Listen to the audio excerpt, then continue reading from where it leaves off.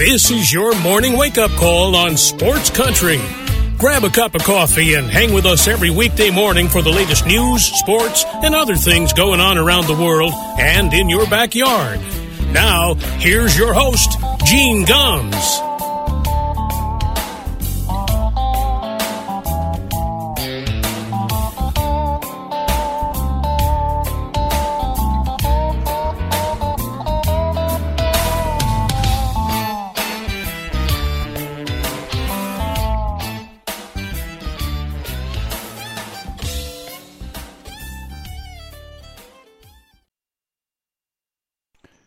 Well, good morning, everybody. It is 6 minutes past 9 o'clock here in Hayesville, North Carolina. Welcome to a Monday morning wake-up call on Sports Country Radio. It's the 24th day of April 2023. Chilly one here in the mountains, 36 degrees when I got up this morning. We had some frost warnings for tonight. It's a late winter, I guess, just letting us know it's not quite done with us yet. But covered up the plants that I've got in the garden already, so everything seems to have weathered through okay last night. So lots to get to this morning. A big day if you are a fan of Boston sports teams, that's for sure.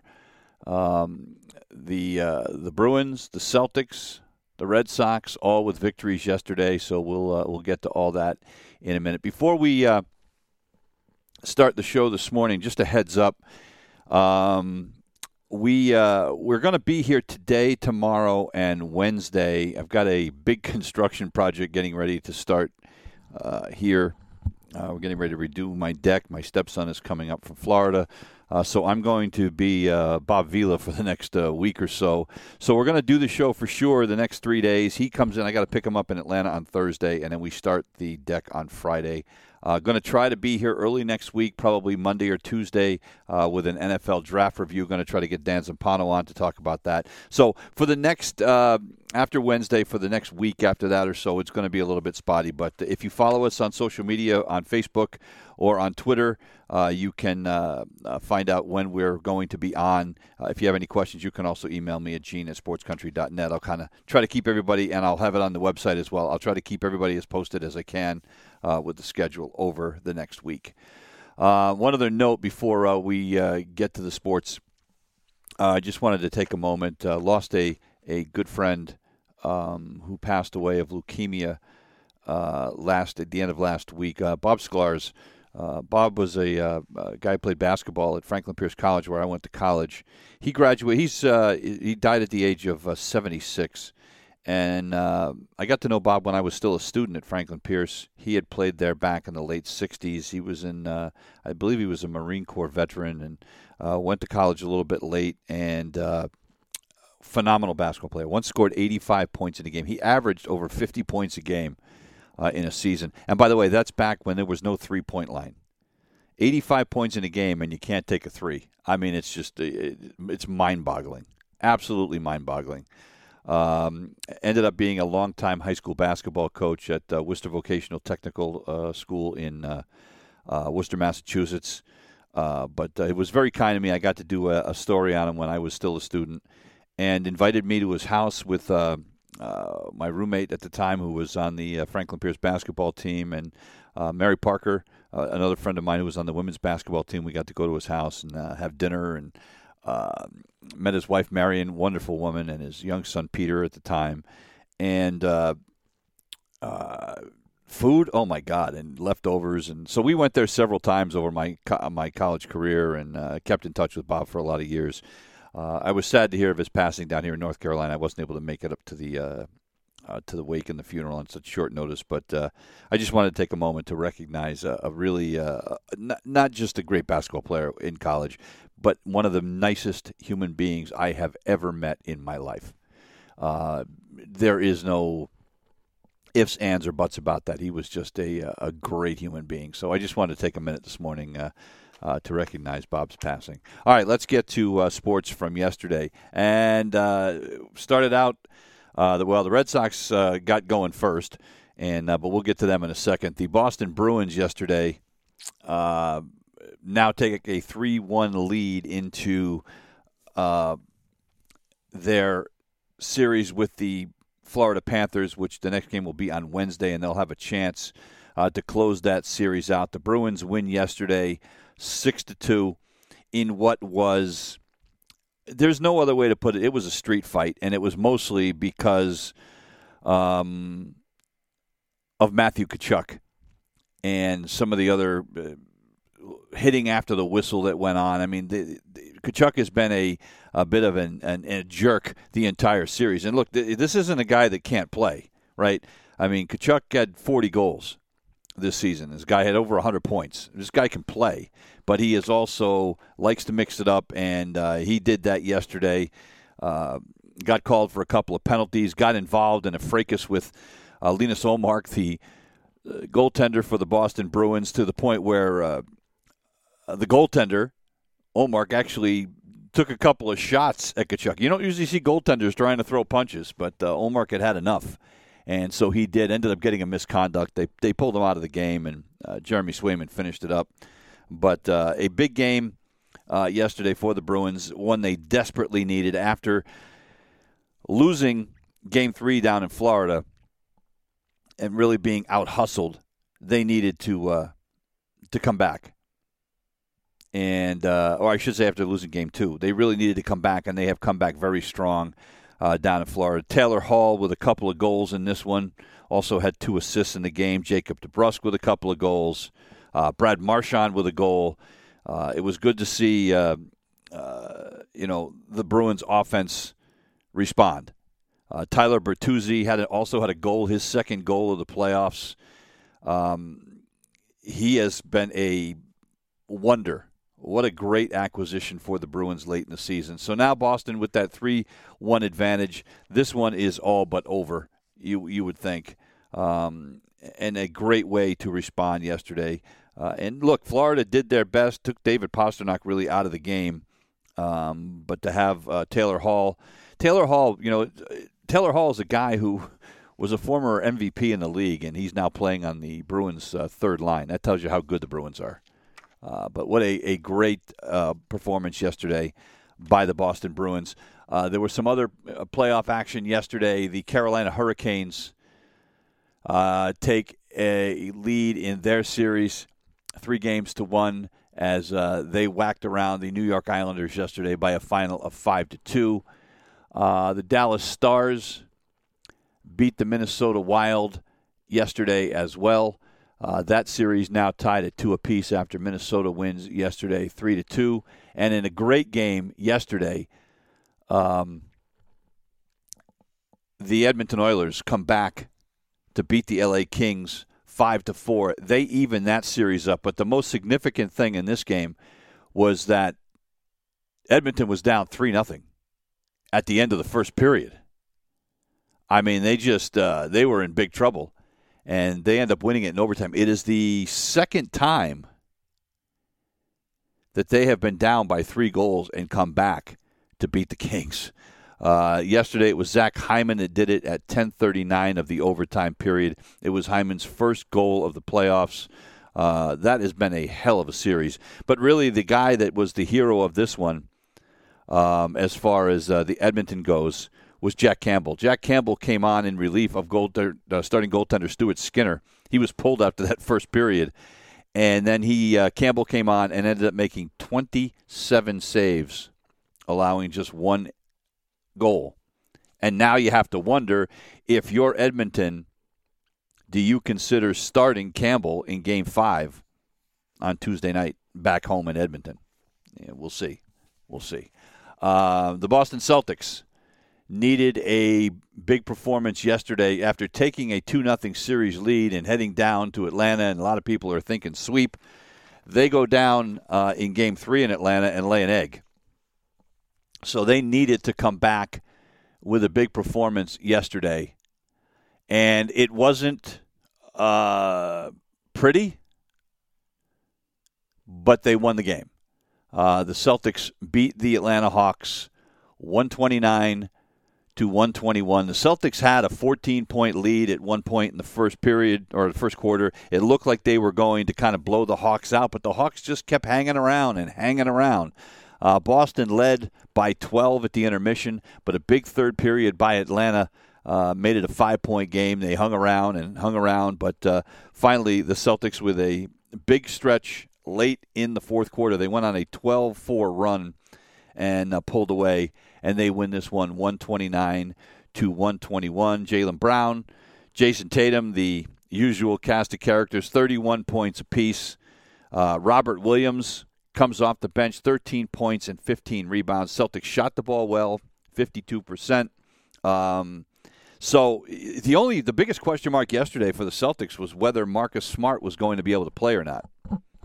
He was listed as questionable. He had a bruised tailbone. He went down hard in Game 3. Was walking around very gingerly. Didn't look great at the shoot-around on Sunday morning.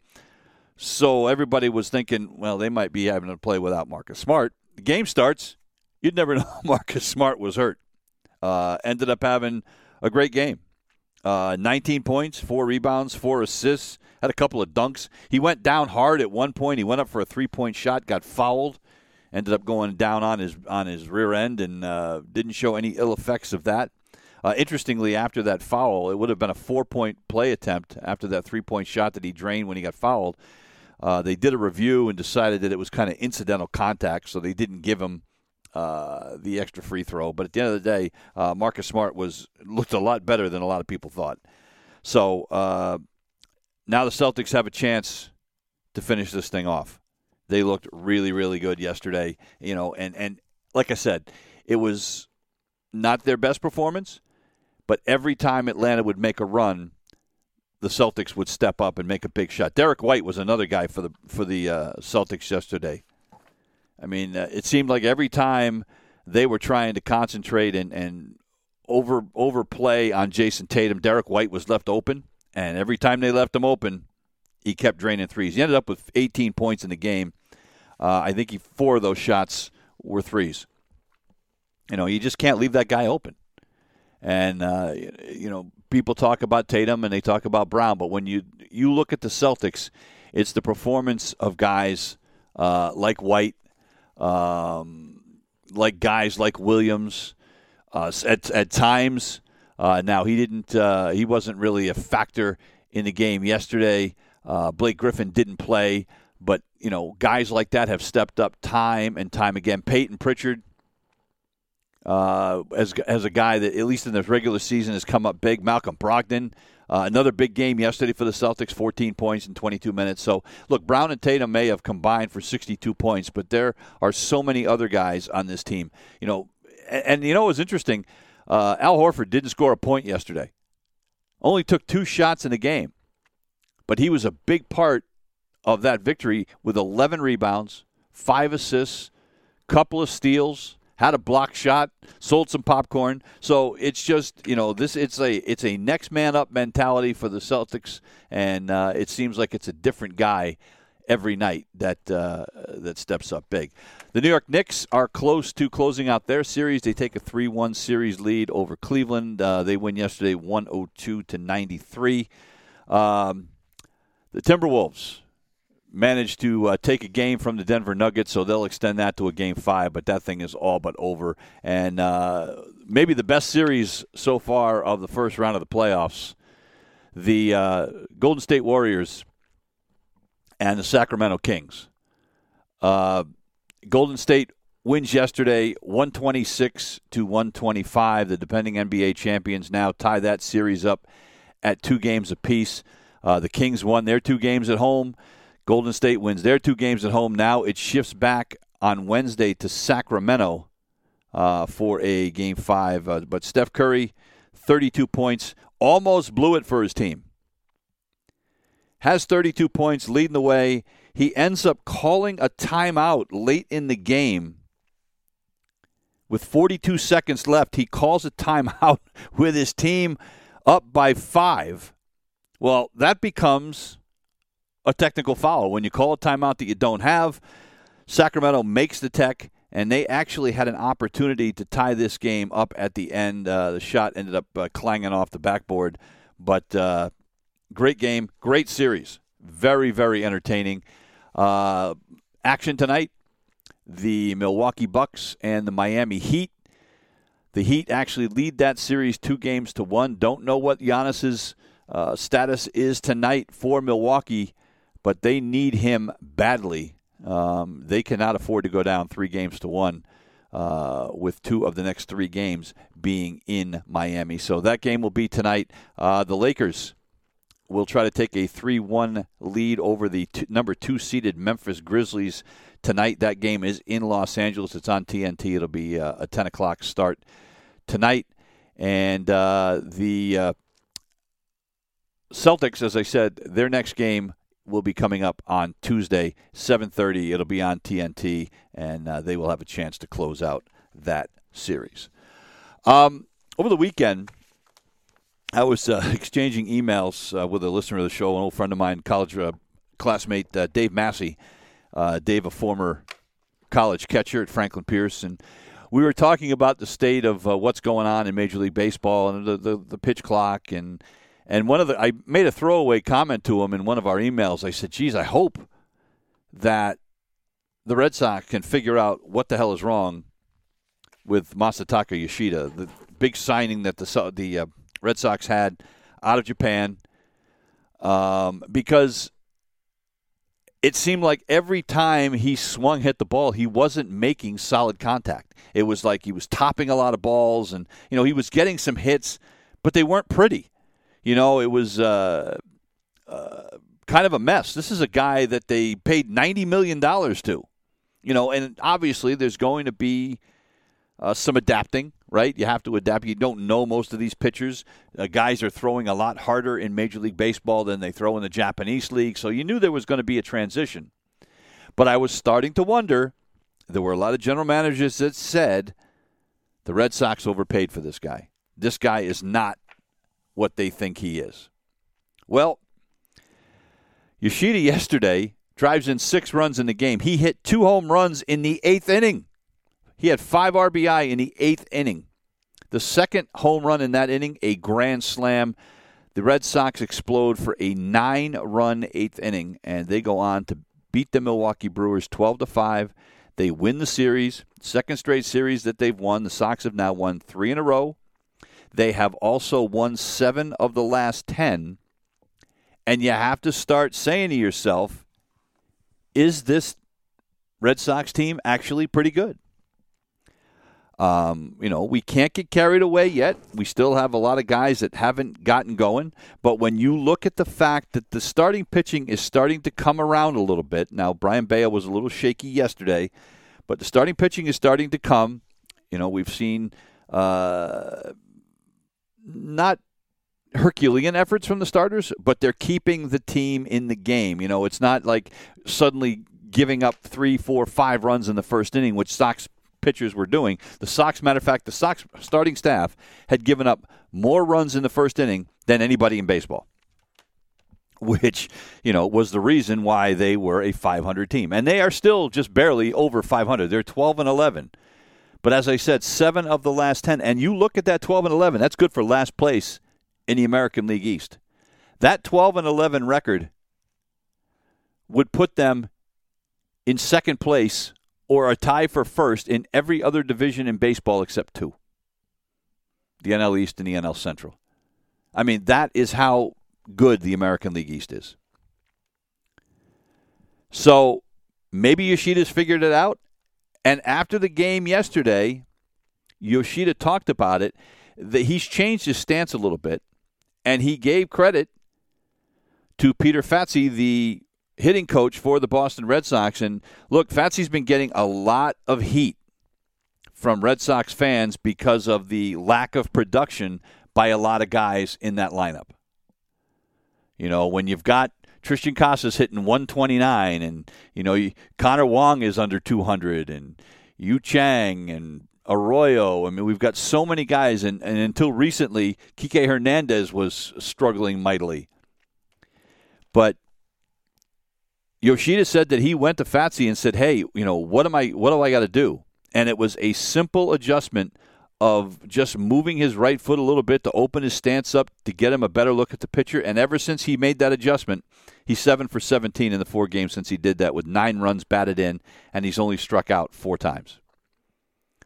So It sounds like even at the major league level, folks, we want to say these guys are pros. How much difference does the coaching really make? I mean, the manager obviously makes the decision on the lineup and when to pull guys out of games. But does a hitting coach, does a pitching coach make a big difference at that level? And the answer is obviously yes, and Yoshida seems to have figured it out. So let's hope that continues. As far as the Red Sox starting pitching goes yesterday, look, Brian Bayo looked really good for the first 3 innings. And then the wheels kind of came off the bus a little bit. He leaves after 4 2/3. He gave up 3 runs, 5 hits, struck out 3, walked 2. It wasn't atrocious, but it wasn't great. But then they bring Blyer out of the bullpen, gets out of a big jam. The thing I cannot understand, and somebody's going to have to explain this to me. I would love to be able to sit down with Alex Cora and say to Alex Cora, why? Why do they continue to put Caleb Ort in games? And they put him in a game yesterday. This is a guy that was awful in spring training, and with the exception of 2 outings here in this season, has been awful in the regular season. They bring him in yesterday. He ends up giving up a run because he can't throw a strike. They bring him in a 3-3 game in the 7th inning. Caleb Ort, what are you doing? He walks Joey Wiemer on 4 pitches, pays no attention. Wiemer, steals second base, basically standing up. And then a sacrifice bunt gets him to third base. He walks another guy. Then he throws a wild pitch, which allows the run to score. And now the Brewers are up 4-3. He ends up walking a couple of more guys. He finally gets out of the inning, and it's like, what? I don't get it. I don't get it. Guy's got a whip of 1.5 in 12 innings. They brought him in. He's pitched in 11 games. Stop it. And when we're talking about a pitching staff problem in that, look, they've got guys coming back from injury. Paxton's going to be coming back soon. They're going with a 6-man rotation now till they decide who's going to move to the bullpen. Is it going to be Tanner Houck? Is it going to be Garrett Whitlock? Is it going to be Nick Pivetta? Who's it going to be? Well, when that happens, the Red Sox need to do 2 things. 2 things. Number 1, Ryan Brazier has to go. They brought Brazier in yesterday. He pitches a scoreless inning, hallelujah, but a game that meant absolutely nothing. They were up 12-4. But he has got to go, and Caleb Ort has got to go. And whether it's Houck, whether it's Pivetta does not want to move to the bullpen. I get it. No starter wants to go to the bullpen. Houck, wants to start. He has said he wants to start, but he has also said, hey, whatever they need me to do. And after, Houck has probably been their most dependable starter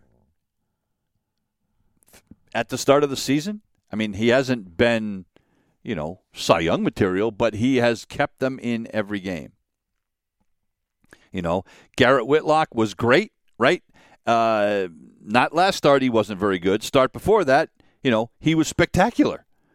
So what are you going to do? But all I know is every time the Red Sox bring in Caleb Ort or Ryan Brazier, bad things happen. And I wish somebody could explain to me why Alex Cora keeps bringing those 2 jamokes in a game.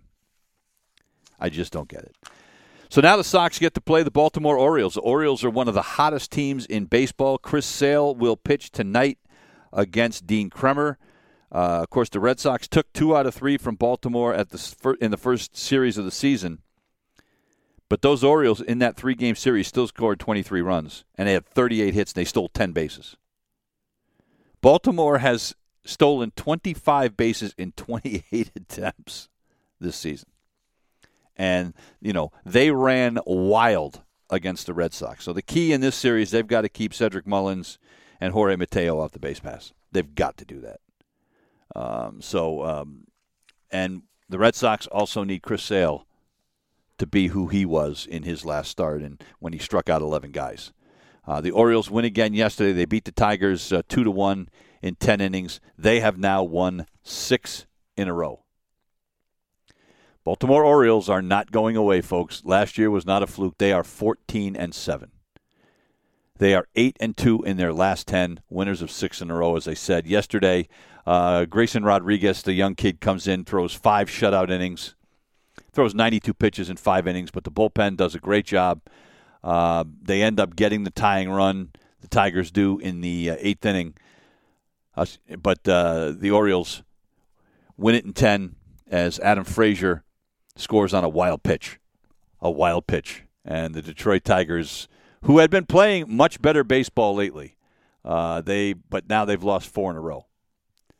Sit at 7-13. Man, is the NL Central bad. I mean, Minnesota leads that division at 12-10. Everybody else is like under 500. Just a brutal division. But the Red Sox have their work cut out for them in Baltimore. But if Chris Sale can get them off to the right start tonight, and I think all of Red Sox Nation will feel much better if Chris Sale throws back-to-back quality starts. Then we'll know he's truly back, and then we'll know every 5th day the Red Sox are going to have a chance to win, and then hopefully, some of the other guys step up, and whether it's going to be Whitlock or Bayo or whoever, somebody else has got to step up and grab that number 2 spot in the rotation by the horns, because right now it is just a roller coaster. You just never know from game to game what you're going to get out of the starting staff. 32 minutes past the hour. We're going to take a break. We're back in a minute. You're listening to the Wake Up Call on Sports Country. It is 34 minutes past the hour. Welcome back to the Wake Up Call here on a Monday morning. The Tampa Bay Rays' start to the season has officially become ridiculous. The Rays win again yesterday. They beat the Chicago White Sox 4-1. The Rays are now 13-0 at home. They are 19-3 to start the season. That 19-3 start and the 13 consecutive home wins, it is the second longest home winning streak to start a season since 1901. The only other team that has done better than that was the 1907 New York Giants, who won 15 straight at home. I mean, it's crazy. They are the 8th team since 1901 to start a year by winning 19 of 22 games. And they're the first ones to do it since the Milwaukee Brewers back in 1987. The Brooklyn Dodgers and the Detroit Tigers both opened 20-2. But, I mean, it's just it's ridiculous. They continue to hit home runs. Luke Raley, Harold Ramirez with homers again yesterday. They have homered in each of their first 22 games, which is a major league record. So they're extending their record every time they do that. They have 48 home runs in 22 games. That's the second most in big league history through 22 games. Only the St. Louis Cardinals hit more. They hit 52. I mean, so it's just like every game, something new happens. And, of course, because it's the Tampa Bay Rays, they get pitching. Zach Eflin, who is coming back from an injury, comes out and pitches 5 strong innings, gives up just 3 hits and a run, doesn't walk anybody, strikes out 4, only throws 67 pitches in 5 innings. Yanni Chirinos comes out of the bullpen, throws 3 perfect innings. I mean, Pete Fairbanks with a perfect 9th inning. It's just, it's unbelievable.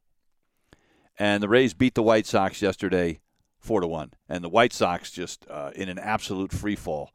7-15. Remember when people were getting on Tony La Russa? Oh, my God, he's so old and he's so out of touch and yada, yada, yada. 7-15 are the Chicago White Sox. They're probably yearning for a little Tony La Russa right now. Look, the Rays are going to have their hands full if they are going to continue this ridiculous winning streak to start the season. You have to, again, we've talked about this before, you have to take into consideration in some respects who it is that the Rays have beaten. And I hate to put the Red Sox in that, but, look, I mean, they swept a series from the Red Sox, and it seems like everybody's like, ready to anoint them as the greatest team of all time. But let's remember, they took 3 from Detroit. They took 3 from the Washington Nationals, 2 of the lowest payrolls in baseball. 3 from the Oakland Athletics, who have the lowest payroll in baseball. Then they swept the Red Sox, and I don't want to talk about that. But then they lose 2 out of 3 to Toronto, a team that they're going to have to beat to win the AL East. They take 2 out of 3 from Cincinnati, a team with the third lowest payroll in baseball, and then they take 3 from the White Sox. So let's not get too carried away. I'll tell you when I'll start to believe. If they sweep the Houston Astros in a series that starts tonight in Tampa, I'll believe. You know, the schedule for the Rays is very, very favorable. They've got the 3 with Houston now, but then they play 4 with the White Sox again in Chicago. Then they've got Pittsburgh. And I know Pittsburgh's off to a good start, but it's still Pittsburgh. But then it gets serious because starting May 5th, they have a string of games. They have 7 games against the Yankees, 3 at Baltimore, and 3 against the New York Mets. Then they play Milwaukee for 3, Toronto for 4, the Dodgers for 3. That's when we're going to find out how good this Rays team really is. It's not to take anything away from what they've done because it doesn't matter when you play them. You still got to beat everybody. But they play the Houston Astros starting tonight. The rookie Taj Bradley, who's 2-0, will face Jose Urquidy in that game tonight. So we'll find out really what they're made of because the Houston Astros are a team on a mission right now, too. The Houston Astros have won 4 in a row. They just got done sweeping a series from the Atlanta Braves. And they did it yesterday, 5-2. Yordan Alvarez with a 2-run single in the 8th. And then a go-ahead pinch hit single by Corey Julks in the 9th inning. And the Astros swept a 4-game series from the Atlanta Braves. So that is a very, very good Houston team. Hector Neris ends up getting the win in relief yesterday. Brian Abreu picked up his 2nd save of the season. So Urquidy, who is 1-1 with a 3.66, Taj Bradley 2-0 with a 2.61. That is going to be must-watch TV tonight. The New York Yankees lose. The Toronto Blue Jays beat them yesterday by a final of 5-1. The Blue Jays take 2 out of 3 in that series, but the Yankees still 13-9. But they are in a tie with Toronto now for 3rd place in the AL East. They are a game and a half back of the Baltimore Orioles and a game and a half ahead of the Boston Red Sox. The Blue Jays now get to play the White Sox. Lance Lynn, who has been putrid for the White Sox to start the season, will get the start tonight for Chicago. He is 0-2 with an ERA of 7.5. The Yankees get the Minnesota Twins in Minnesota. The Twins, who lead the AL Central with a 12-10 record, have lost 6 out of 10. So they are not playing very good baseball. But Sonny Gray, who's been really good. Sonny Gray is 2-0 with an 0.82 ERA. Will take on Johnny Brito tonight, who will pitch for the New York Yankees. Everybody was worried about Jacob deGrom on the Texas Rangers when he had that sore wrist in his last start, had to leave the game. Everybody's like, oh, here we go. And all the Mets fans are laughing, saying, see, we told you. You know, thank God he left, and, you know, thank God we don't have to worry about the injuries anymore. DeGrom is, you know, a train wreck. And all Jacob deGrom did yesterday was pitch 6 innings, struck out 11. The Rangers win again. They beat the Oakland Athletics 5-2. You know, not exactly any great shakes, but deGrom 6 innings threw 80 pitches, only gave up 3 hits, 1 earned run, struck out 11, didn't walk anybody. Goes to 2-0 in the season. Look, since his start on opening day when he gave up 5 runs in 3 2/3 innings, over his next 23 innings, Jacob deGrom has only allowed 4 earned runs. It is the 60th time that he has struck out double digits in a game. He is 5th among active pitchers, 15th all time in the modern era. Modern era meaning after 1900. Of guys that have done that. He has struck out 43 guys this season. It is the major league lead. The only guy that's close to him is Kevin Gausman, who also struck out 11 on Sunday. But deGrom struck out the side on 12 pitches in his last inning. And then the Ranger bullpen takes care of business. And the Oakland Athletics fall to 4-18. 4-18. The Texas Rangers stay atop the AL West with that 14-7 record. They have won 7 of the last 10, but now all of a sudden the Houston Astros are breathing down their necks. The Rangers open a 3-game series against the Cincinnati Reds. Nate Eovaldi is going to get the start tonight for the Astros. He is 2-2 with a 5.40 ERA. And the Athletics are just biding time until they move to Las Vegas. We talked about this at the end of last week. They have bought 49 acres of land, which, by the way, 49 acres of land is way more land than you need for a ballpark, which tells me that they're going to be developing the rest of that land, and this is all about money for the Oakland A's. And, you know, the city of Oakland can be as upset as they are and say that Oakland didn't, you know, that the A's didn't negotiate in good faith and yada, yada. But look, at the end of the day, that ballpark is a dump. It was so bad the other day when the Mets were in to play Oakland, the Mets broadcasters could not use the visiting radio booth because there's a possum living in the walls, and the smell of its excrement was so bad that the room couldn't be used. I mean, come on. Really? You know, that's, you know, and they're drawing, you know, single-digit numbers of fans every game. And this is exactly what the Oakland ownership has wanted from day one. They have wanted out of Oakland. Even when they were trying to negotiate with the city of Oakland, even before it got to the point where they were negotiating for that waterfront property down there to redevelop the waterfront, they tried to move to a couple of other cities in Northern California. They wanted no part of Oakland at the end of the day. And they're going to get their way, and the Las Vegas A's are coming. Their lease runs out at the Oakland Coliseum after the 2024 season. Their new ballpark in Las Vegas supposedly won't be ready until 2027. So the question then becomes, do they extend on a year-to-year basis in Oakland and play in that dump for the 2 years while they're waiting for that stadium in Las Vegas? Or do they find another home, another temporary home to play in prior to that? Time will tell. 45 minutes past. Yeah, we're going to take one more break. We're back in a minute. You're listening to the Wake Up Call on Sports Country. Welcome back to the Wake Up Call. 47 minutes past the hour here on a Monday morning. The St. Louis Cardinals with a win yesterday. Lars Nootbaar back in the lineup for St. Louis after that early season injury. He homers on the first pitch of the game. Nolan Gorman with a 3-run shot as well, and the St. Louis Cardinals beat the Mariners yesterday 7-3. The Cardinals were also thrilled to have Paul DeJong back. He had 3 hits in his return, including a solo home run in the 7th inning. It was his first game of the season after returning from the injured list. Flaherty dug himself an early hole, but the Mariners only had 1 hit over the next 4 1/3 innings. He threw 104 pitches and picked up the win for the Cardinals. The Cardinals have a 4-game series against the San Francisco Giants. That starts tonight. Jordan Montgomery is going to get the start for the Cardinals. And the Mariners will take on the Philadelphia Phillies in Philadelphia to start a 9-game road swing tonight.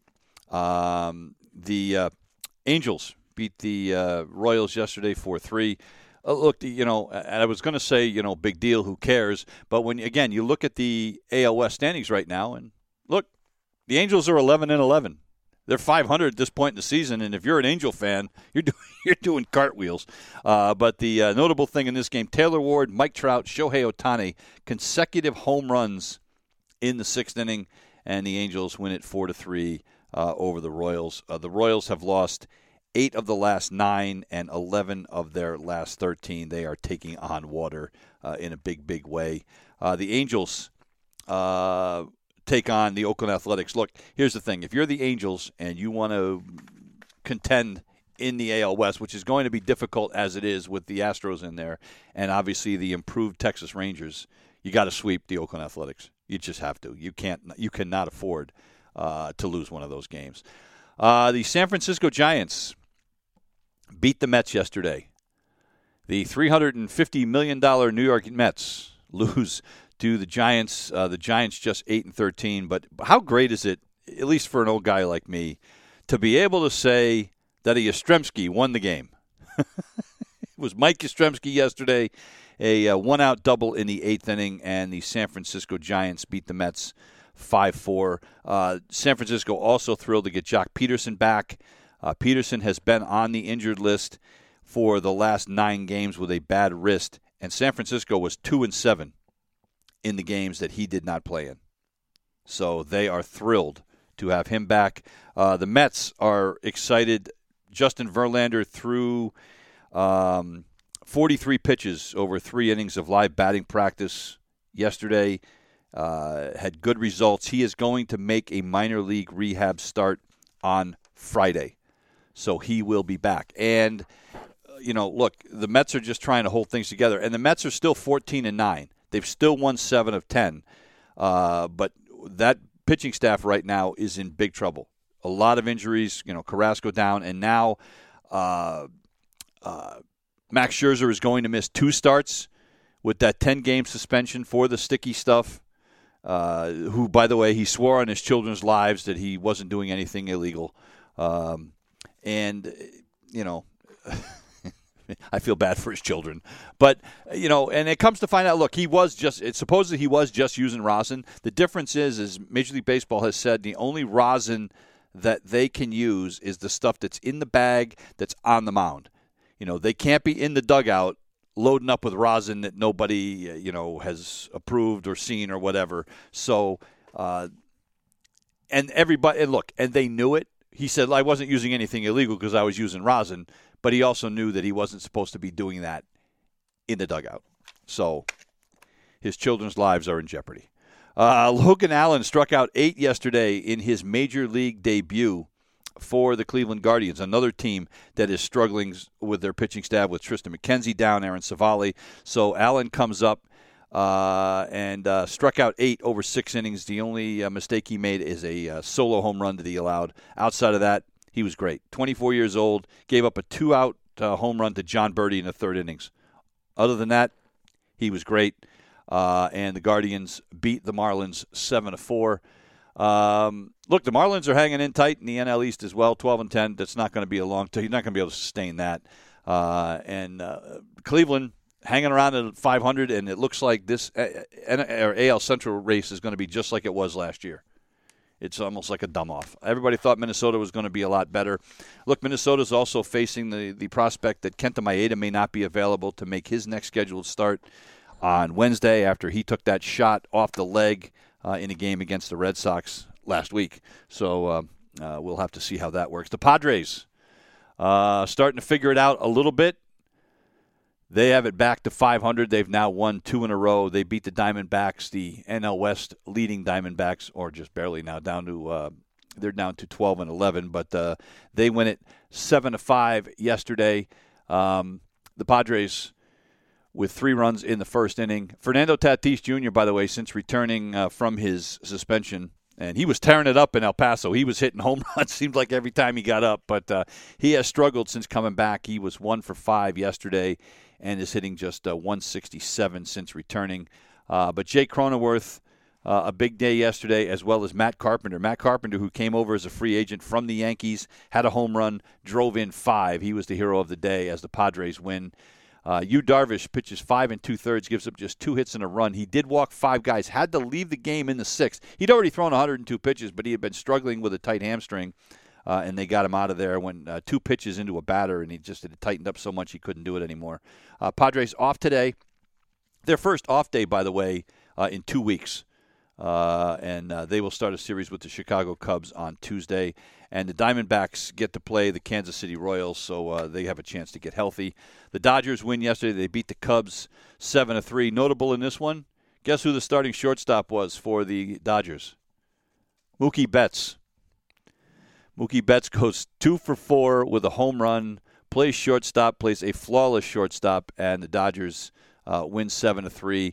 And Dave Roberts has said that it is very likely that Mookie Betts is going to be back at shortstop on Tuesday when they take on the Pittsburgh Pirates. Of course, the Dodgers Lost their starting shortstop, Gavin Lux, to an injury before the season even started, so they've been trying to figure out exactly what they're going to do there.